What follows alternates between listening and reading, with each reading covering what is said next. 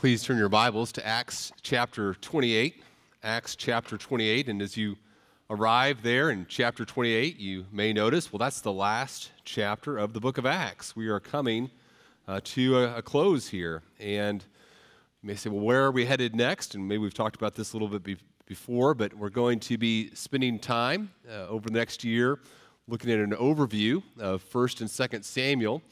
And so if you want to be reading ahead, you can begin to do that. We're going to spend some time looking at some larger sections of Scripture, and so the more you're reading ahead, the more helpful that might be as we do the overview of that section of Scripture. And we're also going to be spending some time, I don't have the calendar totally worked out right now, but we're also going to be spending a few weeks in Lamentations, looking at a couple passages from Lamentations over the month of December and January probably, so you can be reading that ahead of time as well. But this morning, and probably 2 more weeks after that, we're here in the book of Acts. And so if you would stand with me in honor of God as we read His Word together, Acts chapter 28, beginning here in verse 1. Remember, they've just been shipwrecked. And verse 44 says, all were brought safely to land. And we come to verse 1. After we were brought safely through, we then learned that the island was called Malta. The native people showed us unusual kindness, for they kindled a fire and welcomed us all, because it had begun to rain and was cold. When Paul had gathered a bundle of sticks and put them on the fire, a viper came out because of the heat and fastened on his hand. When the native people saw the creature hanging from his hand, they said to one another, no doubt this man is a murderer. Though he's escaped from the sea, justice has not allowed him to live. He, however, shook off the creature into the fire and suffered no harm. They were waiting for him to swell up or suddenly fall down dead. But when they had waited a long time and saw no misfortune come to him, they changed their minds and said that he was a god.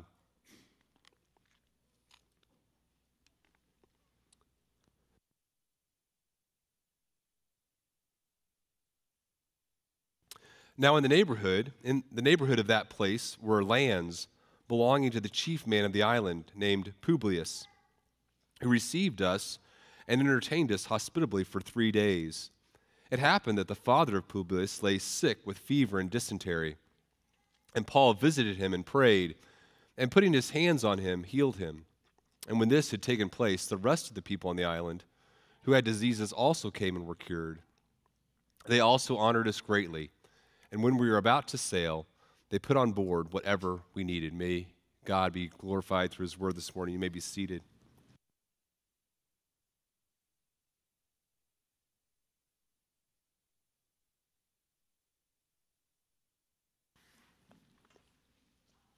Heavenly Father, we are grateful to You for Your Word. We're grateful to You for the ability to gather together this morning to worship You, to be with others who desire to bring praise and glory to Your name. And as we're with one another, we pray that we would be encouraged to care for one another and to care for those who are in our lives, to be faithful to the tasks You've called us to.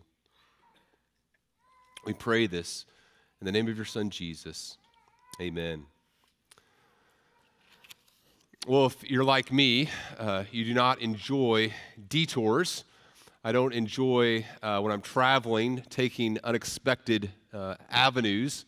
In fact, oftentimes our family will take car rides, and our most frequent trip is from central Illinois to the Dallas-Fort Worth area to see our family. And there are many kind of attractions alongside the roads you see signs for as you travel from here to Dallas-Fort Worth. I don't call them attractions, I call them distractions.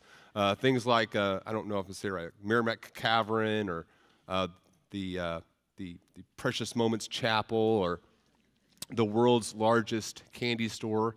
Maybe you've seen that roadside attraction before. Or the big elephant with the glasses between here and St. Louis. All these distractions are things that our family tries to avoid. And when we have to take a little bit of a detour and make a little bit of a stop, we try to do that as quickly as possible. And I've been known to time us before as we stop and get the gas. And I don't enjoy detours that are literal, and I also oftentimes don't enjoy detours that are figurative, right? I have this goal for where I want to be, and then something happens and I find myself here instead. And I don't find that enjoyable. It's not what I want to happen.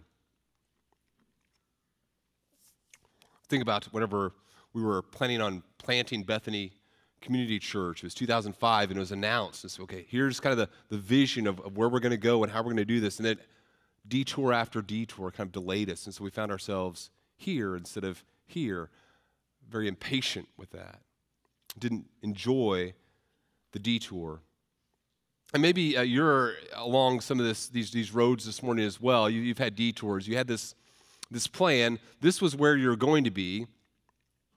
And instead this morning, you find yourself here along this path. Maybe you had this dream of a cross-country season, and you were in good health. You said, okay, this cross-country season, I'm gonna tear it up. I'm gonna set some records and some PRs, and this is the journey I think I'm on. And instead, wham, season-ending injury, right? Or maybe there's a financial detour. You're on this career path, and you think, okay, this is my career path, and I'm going to be here in 5 years, and all of a sudden, you're laid off.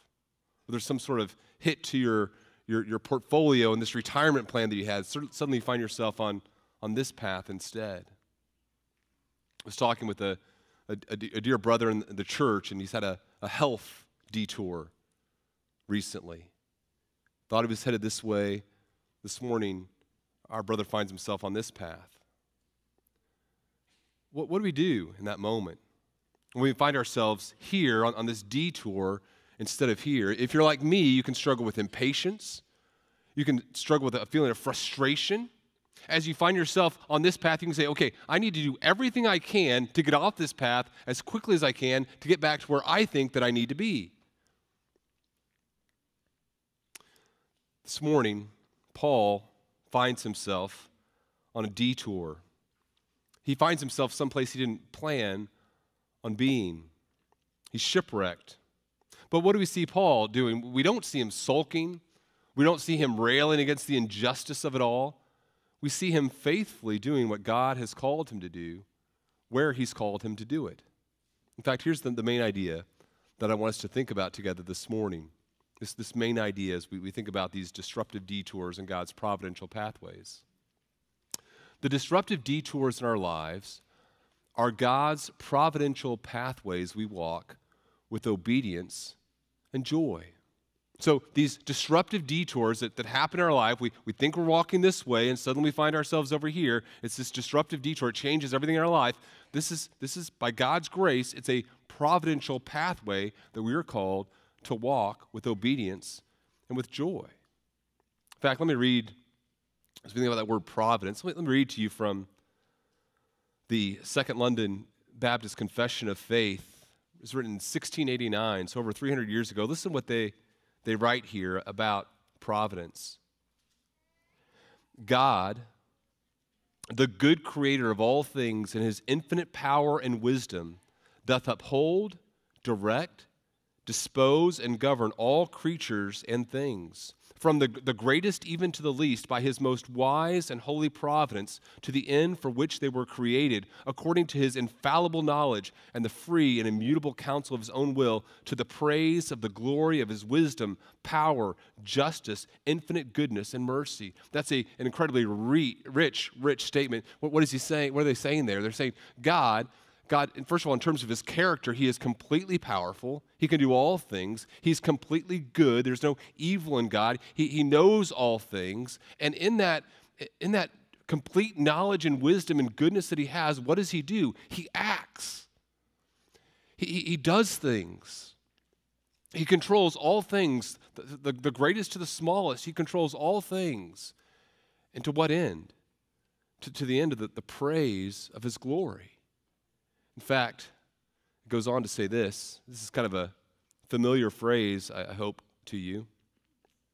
He says this means that whatsoever befalls any of his elect, any of his church, is by his appointment. Whatever happens to us is by God's appointment for his glory and their good.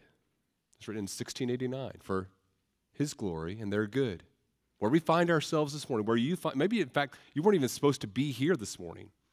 If you had had your way, you would be on a completely different path in your life right now. Maybe this past week there's been a detour, or maybe over the last 5 years there's been a significant detour. And if your 5-year plan had happened, you would be in a much different place than you are this morning. But here you sit, here you are, and you're in a place you did not expect to be with your family, with your career, with relationships, with this church, whatever it is. Here's where you are. And what I'm telling you this morning is, if you're God's people, if you're God's child, this is not where you are by accident. This is part of God's providential path for you, a path that you and I walk with obedience and joy, trusting that it's for God's glory, for our good. So what I want to do this morning is I want to look at these places that God takes Paul in his providential path for Paul.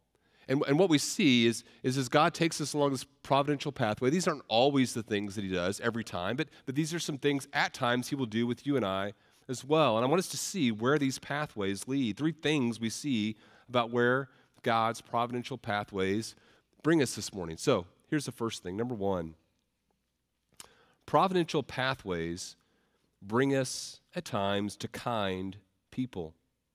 Providential pathways bring us to kind people. Look at your text with me. There's been a shipwreck, right?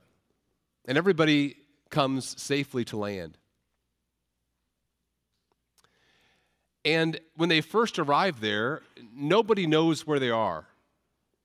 This is a disruptive detour if ever there was one. I mean, imagine you're one of the people who was on the ship. It's been a really rough last couple of weeks. Now you find yourself on this island. You've lost everything you weren't able to carry with you, which was probably almost nothing. There's a loss of time.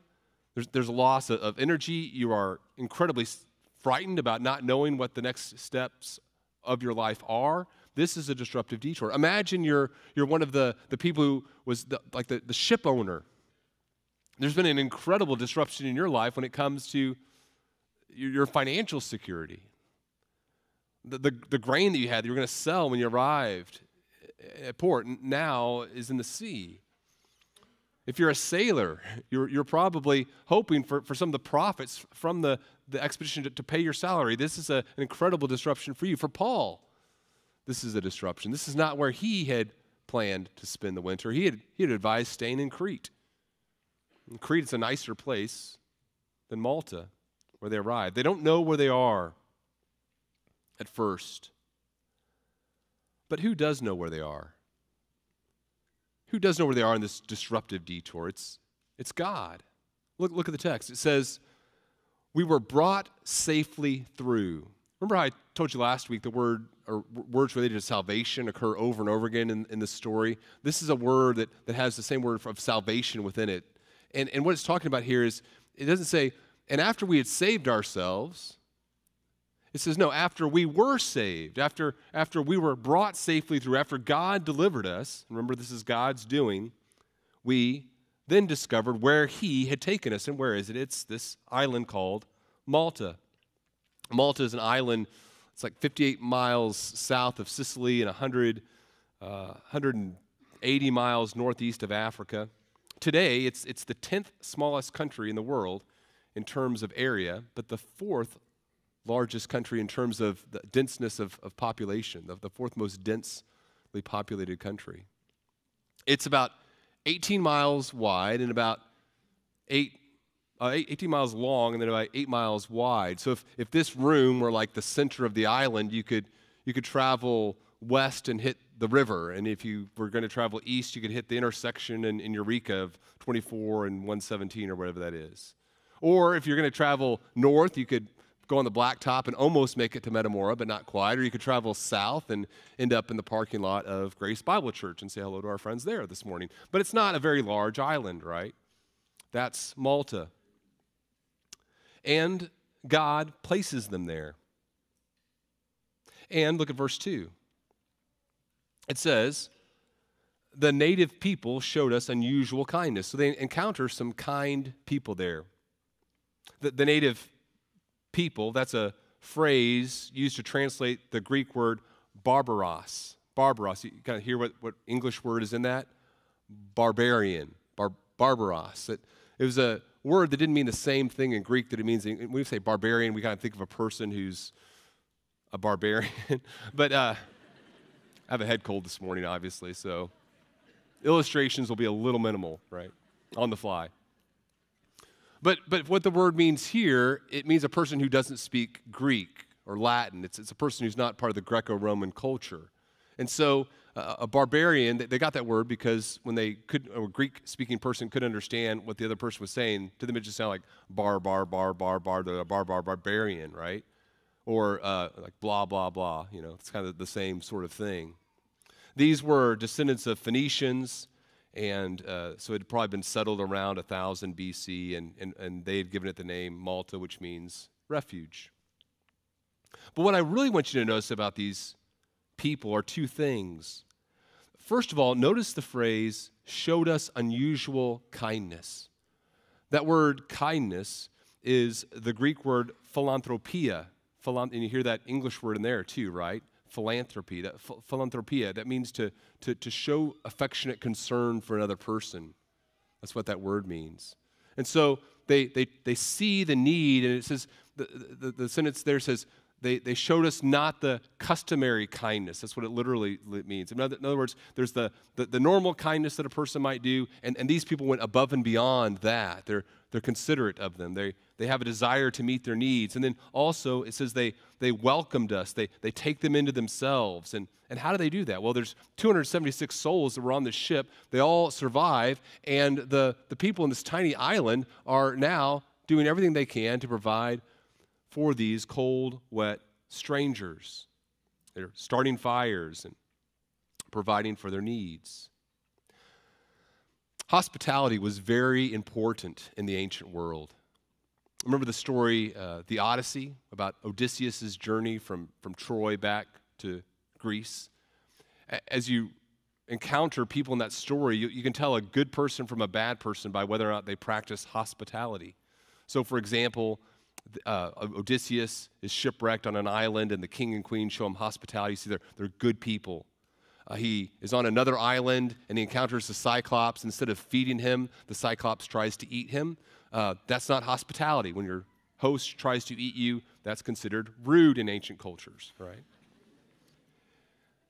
Odysseus' son, Telemachus, shows hospitality and is shown to be a good person. He sees this stranger and he says, "Greetings, strangers. Here in our house you'll find a royal welcome. Have supper first, then tell us what you need." In other words, let me meet your needs first and then tell me who you are. It doesn't even matter who you are. I'm going to show kindness to you because you're a stranger. That's hospitality. Now, as Paul and the others land on this island, what do they encounter? They encounter kind people. Does it mean that they're saved people? No. But by God's, if you were at the men's breakfast yesterday, Justin talked about common grace. By God's common grace, these are people who understand hospitality. And oftentimes we encounter unbelievers who are very, very kind and very, very hospitable. Here's the application as we think about these first couple of verses. Here's what I'd encourage you to think about. As you find yourself on this providential pathway, don't miss the souls for the shipwreck, okay? Don't miss the souls for the shipwreck. What do I mean? If you look at this place that you are and you say, okay, this is a disruptive detour, what are you going to do? If you say, this place that I'm at right now, this is a disruptive detour, I'm supposed to be here, instead I'm here. Here I am, and this is what you're going to say. Okay, I have this disruptive detour, this health concern, I'm at a hospital. And this is a terrible place to be. I have this disruptive detour, and I'm supposed to be here. Instead, I'm in my basement as it is flooding with water. You're going to look around. Where are you going to see water? It's a disruption. It's not something that's supposed to happen. Now, I think it's fine to say this isn't necessarily what I want to happen. But if we see these detours as just disruptions, what's going to happen? We're going to be impatient. We're going to be discouraged. We're going to grumble about what a waste of time this is. And I'm glad that someone has not had a recorder around me every time I've used the phrase, what a waste of time, because it would be a very, very long recording, right? Because that's what we say when we find ourselves on a pathway we don't believe we're supposed to be on. What a waste of time. I'm supposed to be doing this. Now again, it's okay to say, this is what I would choose to do. It's okay to be upset or disappointed by things, but I'm saying if you just look at a crisis through the lens of a heart that believes you're supposed to be here and instead you're here, all you're going to see is the shipwreck. Instead, if you think of this path as part of God's providential pathway, what are you going to say? You're going to focus on the souls, right? Here I am at a hospital surrounded by people. I'm interacting with technicians and nurses and doctors and visitors and other patients. I'm around a lot of people on this pathway. Or here I am in my basement as it's flooding with water, and here are my neighbors helping me. My friends have come here, and here's this nice new plumber I'm meeting.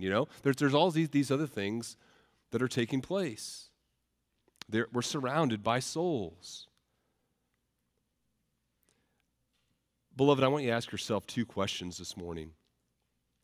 The first question is this: what's your detour? What's the detour that you're on this morning? As you look and you say, but this is not where I planned to be, or this is not where I wanted to be. Maybe something comes very quickly to mind. Maybe something comes very slowly. What's the thing you've said, this is a waste of time, this is what I shouldn't be doing, this is what I want to be? What is that for you? And maybe you don't have anything that immediately comes to mind. And then the second question to ask yourself is this: who are the people who are around me right now who would not be around me if I was not in this place? Who are the people that God has brought into my life through this circumstance? And as we ask ourselves that question, we might have a part of the answer to the question, why has God chosen to do this? Now, again, sometimes on God's providential pathways, there won't be additional people around you. Sometimes it might be something you're suffering in isolation. Sometimes it might not be kind people God is bringing around you. It might be very mean people. But they're still people. Here in Paul's circumstances, God takes him on this sovereignly determined pathway. He brings new souls into his life. Look around. Who are the people that if God had interfered in the way that he has, you would not have relationship with? Here's the second thing I want us to notice in this text. Number 2, we see that these providential pathways bring us to spiritually lost people. Verse 3, Paul is gathering bundles of sticks. He's put them on the fire. And remember, the last couple weeks we've been talking about lessons in leadership. And if we were continuing to do that, we'd notice another example of Paul's humility. He's engaged, and even though he's gained a lot of influence through his time on the boat, he is gathered in and doing the work along with everybody else. And as he's doing that, a snake is kind of attracted to the warmth of the fire, and he begins to make his way there, and Paul's picking up these sticks, and it says a viper came out of the heat, because of the heat, and fastened on his hand.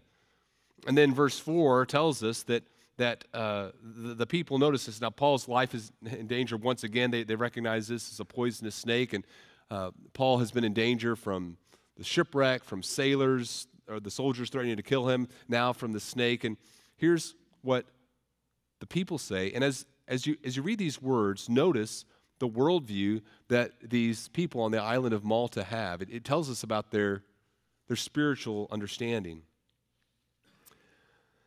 They say, they look, they see that the creature, it's dangling from his hand, and they look at one another and they say, no doubt. The word there means of course, like we know exactly what this means. We can look at this situation, and as we look at what's happening to this man, we understand spiritually what this means. What does it mean?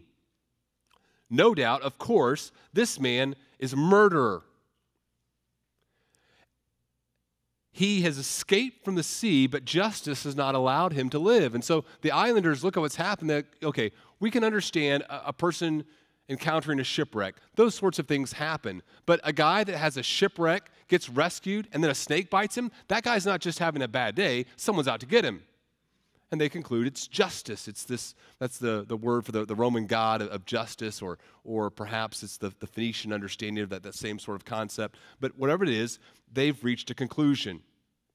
This guy is a murderer, therefore justice has not allowed him to live. This tells us about their legalistic worldview, right? Their God and their conception of God is not of a God of grace.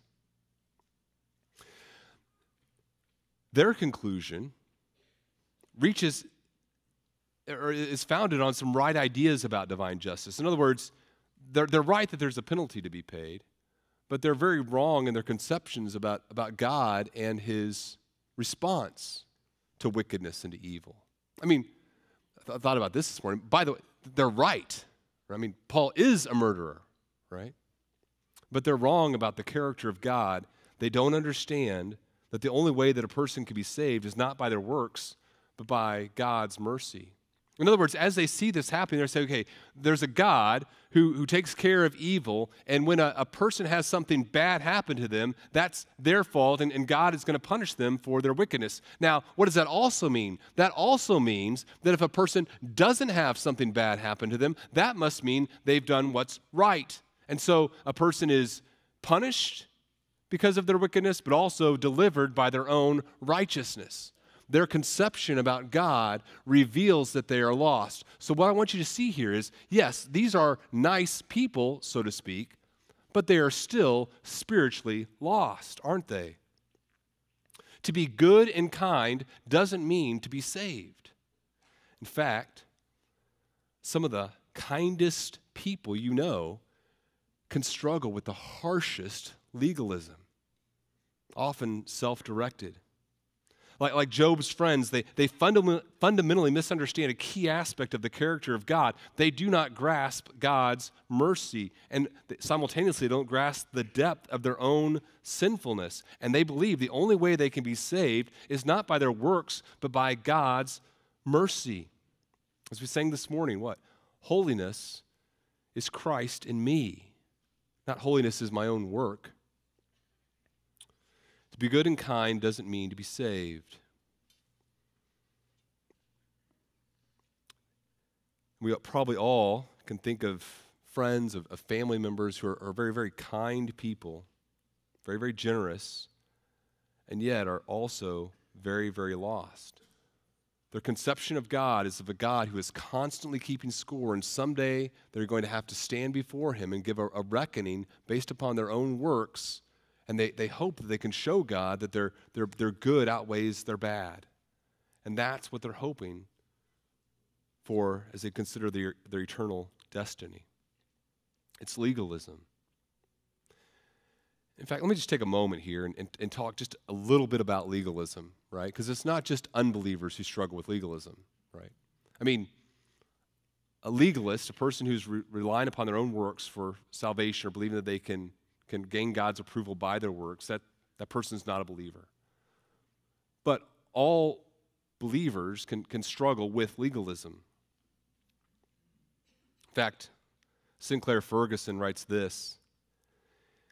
He says there's more to legalism than merely a doctrine of justification by works rather than by grace. Otherwise, legalism could be cured relatively easily. And he imagines this conversation between a person who's struggling with legalism. They go and they talk to their pastor. Pastor, I'm struggling with legalism. The pastor says, oh, good news, don't.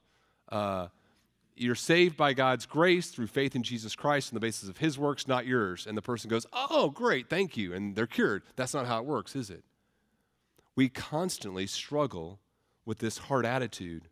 As Ferguson writes, he says, the essence of legalism is a heart distortion of the graciousness of God and of the God of grace. And that's something we are always going to struggle with, distorting the magnificence of God's grace and misunderstanding his character as a God of grace. The spiritual lostness of the people in Malta is seen in their legalism. Ferguson goes on to say, legalism is like the many-headed hydra. It's multidimensional and multi-layered. He says legalism is not only a distortion of the gospel, but in its fundamental character, it's also a distortion of the law. So we have the gospel that proclaims that we're saved by God's grace through faith alone, and we have the law. And not only does legalism distort the gospel, believing that we can earn our own salvation, but legalism distorts the goodness of God in giving us the law. The law is given by God's grace as well, in love. It shows us our sin. It restrains us from evil and evil in the society. It gives us a map of what it looks like to walk in holiness before God. It's also God's grace. Ferguson writes, in essence, legalism is any teaching that diminishes or distorts the generous love of God and the full freeness of His grace, including in giving us the law. And so the spiritual lostness of the people in Malta is seen in their legalism. There's belief that there's a God who doesn't show grace but rewards us only on the basis of our works, done in our own righteousness. They're lost. And then not only is their spiritual lostness seen there in verse 4, but look at verse 5 and 6. It says, Paul's not all that concerned. There's this kind of shaking off the snake. Paul's been through a lot, right? He's pretty sure he's getting to Rome. He's confident of that, right? He knows that God is going to get him there. Snake, not a big deal. Gives it a little bit of a warm up in the fire. When it says suffered no harm, it's himself, not the snake. And then I think verse 6 is kind of funny, right? The people that are there, it says they're waiting for him. They're just kind of, you can just imagine them watching, right? Let's see how this goes. This murder is about to swell up, or maybe just go fall down dead real quickly. But they waited a long time. They keep on waiting. Now,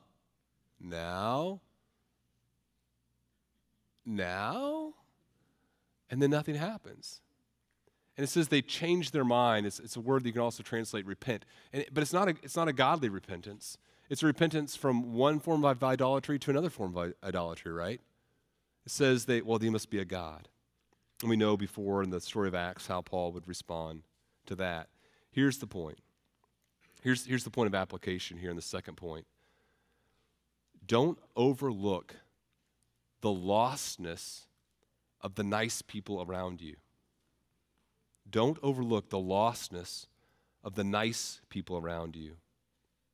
If you think about the path you're on as a disruptive detour, you're going to be so focused on your own misfortunes that you're going to be unaware that you are surrounded by very nice people who are on their way to hell.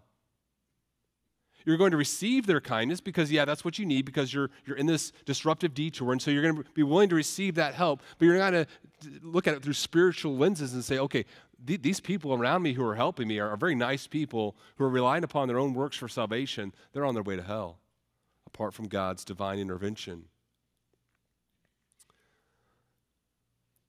As I mentioned before, I can tend to overplan. I was talking with someone on Saturday, and he was talking about his work schedule right now and just the incredible things that he has. And I'm sure like all of us, sometimes you can put something on your calendar and say, okay, I'm going to accomplish these 15 things today, right? And you start, you night before, you say, okay, these 15 things are going to happen tomorrow, and it's 8 a.m. and you're already 3 things behind. That's a really bad sign, right? That you might be overplanning. If your day doesn't even begin and you're already behind, right? And then it's 3:25. And at 3:25, you were supposed to send an email. But at 3:24, this person walks into your office and they say, hey, can we talk for a minute? And as they talk, 3:25 comes and goes. And now it's 3:27. At 3:27, you're supposed to make this phone call, and now that phone call doesn't happen. And you're thinking about your day tomorrow, and as they continue to talk, you recognize, okay, my day tomorrow is already packed. These things I didn't just now do, there's no place to put them. And this person that walked into your office is like this hand grenade that just kind of came in and blew everything up. If you view your life if you view the place that you're on as a disruptive detour, you're going to see the people around you as disruptions. You're so focused on your own misfortunes, you'll be unaware that the people around you are lost. But what if we saw this differently? Instead of seeing that person that comes in and disrupts our schedule as this hand grenade, what if we saw them as a person with an eternal soul that God has called us to proclaim the gospel to? You see, if you think of your path, instead of a disruptive detour, if you think of this place that you are as part of God's providential pathway, you're going to be looking at the people around you as your current ministry. Not as people to help you get back to your real ministry, but you're going to look at the people around you as your current ministry. You're going to be asking yourself as you are surrounded by these people, not how are they going to help me get better, although that's not always an unfair question to ask, but that's not going to be your only question. Your question is going to be, what is their spiritual condition?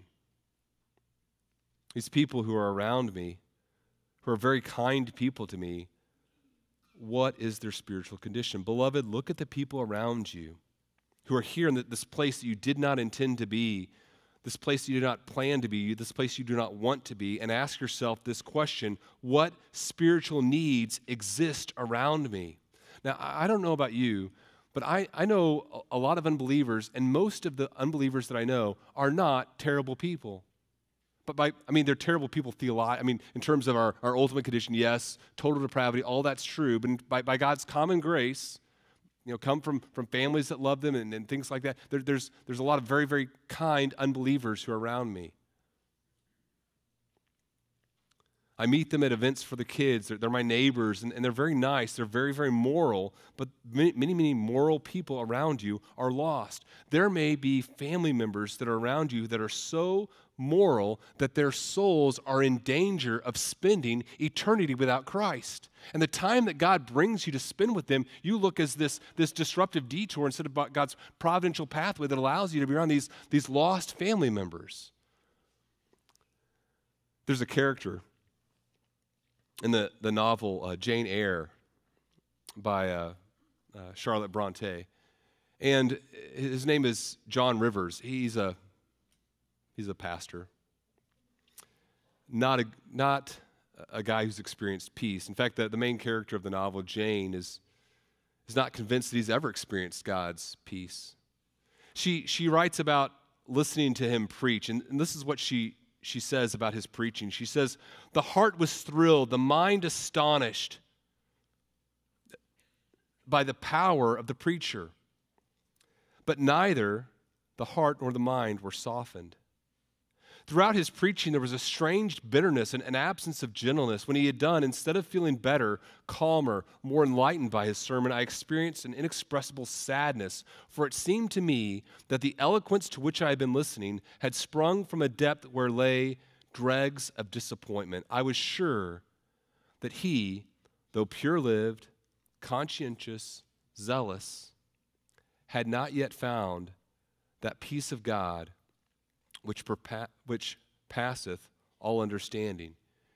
He had no more found it than I," she writes. And at the very end of the novel, he's the last character that's spoiler alert, he's the last character that's mentioned in the novel, and she writes about him that he expected to find himself a place in the first rank in heaven of those who are redeemed from the earth, who stand without fault before the throne of God. But it wasn't a standing without fault on the basis of Christ's work. He expected, but on the basis of his sacrificial labors among people in India and among people in his parish in England, he expected to stand before God without fault on the basis of his own work. It's a pastor, a very good, moral pastor who's very, very lost. It's a question, again, to ask ourselves. In fact, maybe try this week. When God brings someone into your life through an interruption this week, which seems like a pretty high likelihood it will happen,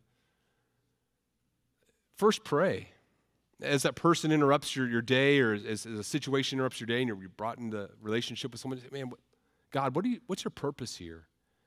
And then try to engage in meaningful conversation with someone, asking them questions that can help you have a spiritual conversation. Maybe even asking if you can pray for them and how.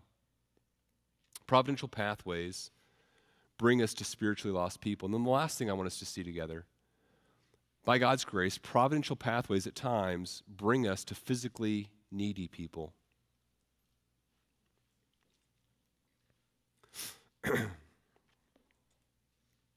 Verses 7 and 8 introduce us to the person who is in a position of prominence on the island, a man named Publius. He was probably an appointee of the Roman government. And it said that Publius received us and entertained us hospitably for 3 days. So here once again is an unbeliever showing incredible hospitality. Now whether it's all 127 people or just Luke and Paul and their smaller group, maybe the centurion and some of the ship officials. But whatever the case, this wealthy, important individual on the island shows kindness. Not only does he show kindness, he's a person in need. Verse 8 tells us that it happened that his father lay sick with fever and dysentery. This is probably what's called Malta fever. There's a name for this. It's an infection that was brought on by goat's milk, named after this infection on the island, a gastric fever caused by a microbe in goat's milk. So be careful if you're in Malta. No, it's not common anymore. But there he is, and what does Paul do? It says that he visits his father, Publius' father, prays, lays hands on him, and he's healed. And then his ministry continues. It says the whole island is opened for ministry. It says after the father is healed, the rest of the people on the island who had diseases also came and were cured. And so you have this picture of this small island hearing about what Paul has done here, and now everyone's coming. They want to talk to him, and they want to experience this grace of healing. Now it's interesting. It doesn't say that he shares the gospel. It doesn't talk about Paul proclaiming the gospel, but I think it's implied here in the text for a couple reasons. One, we always see in the book of Acts the accompanying of gospel preaching with good works and healing, and it's over and over it's been talked about. That's what accompanies the gospel proclamation in a new place, and I think that's what's happening here. And I don't think Luke needs to go into that one more time. But we also see, I think, that in verse 10 it says that they honored us greatly, and when we're about to sail, they put on board whatever we needed. So there's this honor on the basis of not just their healing, but their message. I think they're identifying with the gospel that's been proclaimed here. But I think also the reason Luke doesn't go into this is I think Luke wants to emphasize the good deeds that are done among these people. Paul doesn't just in this situation say, okay, look, I'm going to hole up here, and whenever the time's done, then I'm going to get out of here. But he spends this time not saying, look, just wake me up when we get to Rome, but engaged in ministry, engaged in doing good things. Here's the application, right? Don't miss your opportunity to do good among people. Don't miss the opportunity to do good.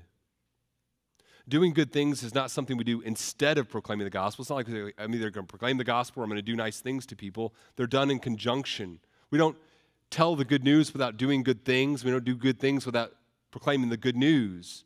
Now, if you think of the path that you're on as a disruptive detour, you're going to miss the opportunities that God gives you to do good. You're going to be so focused on your own misfortunes, on the need for you to do whatever you can to get back to where you need to be, that you're not going to be aware of the good things that God has placed before you to do.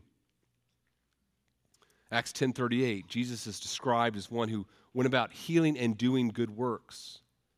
But instead, if you think of the path that you're on now as a providential pathway, you're going to seize those opportunities. Titus chapter 2, verse 14, Paul writes, God who gave himself for us to redeem us from all lawlessness and to purify for himself a people for his own possession who are zealous for good works. We do good by God's enabling where he has placed us. That includes gospel proclamation and doing good things for other people. We're constantly asking ourselves the question, how in this situation that I'm in right now, not just how do I get out of it, but how do I maximize the benefit of me being here to the people who are around me?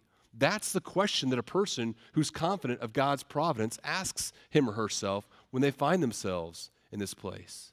They look around, they say, okay, this is where God has placed me. These are the abilities that he's given me. How can God use me here to minister to the physically needy people who are around me as I proclaim the gospel? That's what a believer asks themselves. If you've probably heard me say before, my son Noah is my nickname kid. He loves to give me different nicknames. It'd be like, he rarely calls me Dad. It's, hey, Big D, or Pastor D, or Dr. D, or Daddy-O, or Paterfamilias, which is the most respectful and sarcastic simultaneously. Paterfamilias, head of the family. It always cracks me up. I never know what he's going to call me. But ultimately, I'm not really head of the family, right? In the final sense. Thomas Adams, Puritan, wrote this in the 17th century. He says, God upholds all things by the word of his power, Hebrews 1:3. He is paterfamilias and disposes all things in this universe with greater care and providence than any householder can manage the business of his private family. I love my family. If I could design the path for my children and keep them on that path, it would be a glorious path for me. They might not enjoy it as much, right? But God's knowledge of me is far greater than my knowledge of my children. His love for me is far greater than the love I have for my children. And where we find ourselves right now is not some plan B for God.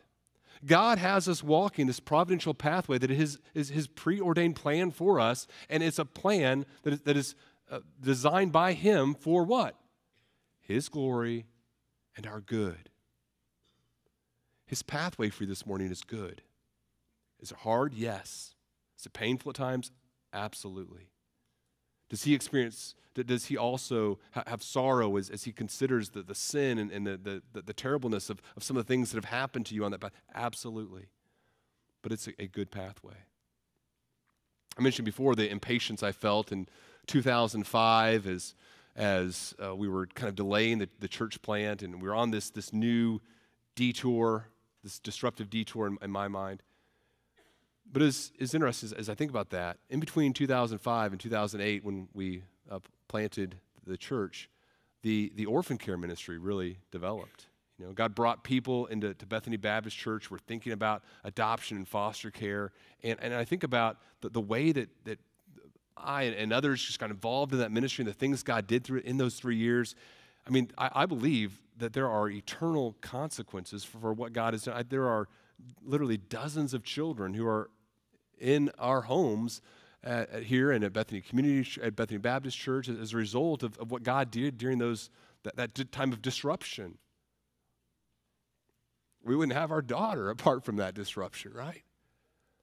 That's a pretty good path. It's pretty disruptive.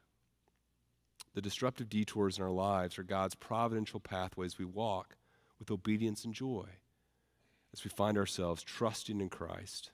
Let's pray. Heavenly Father, we thank you for your goodness to us.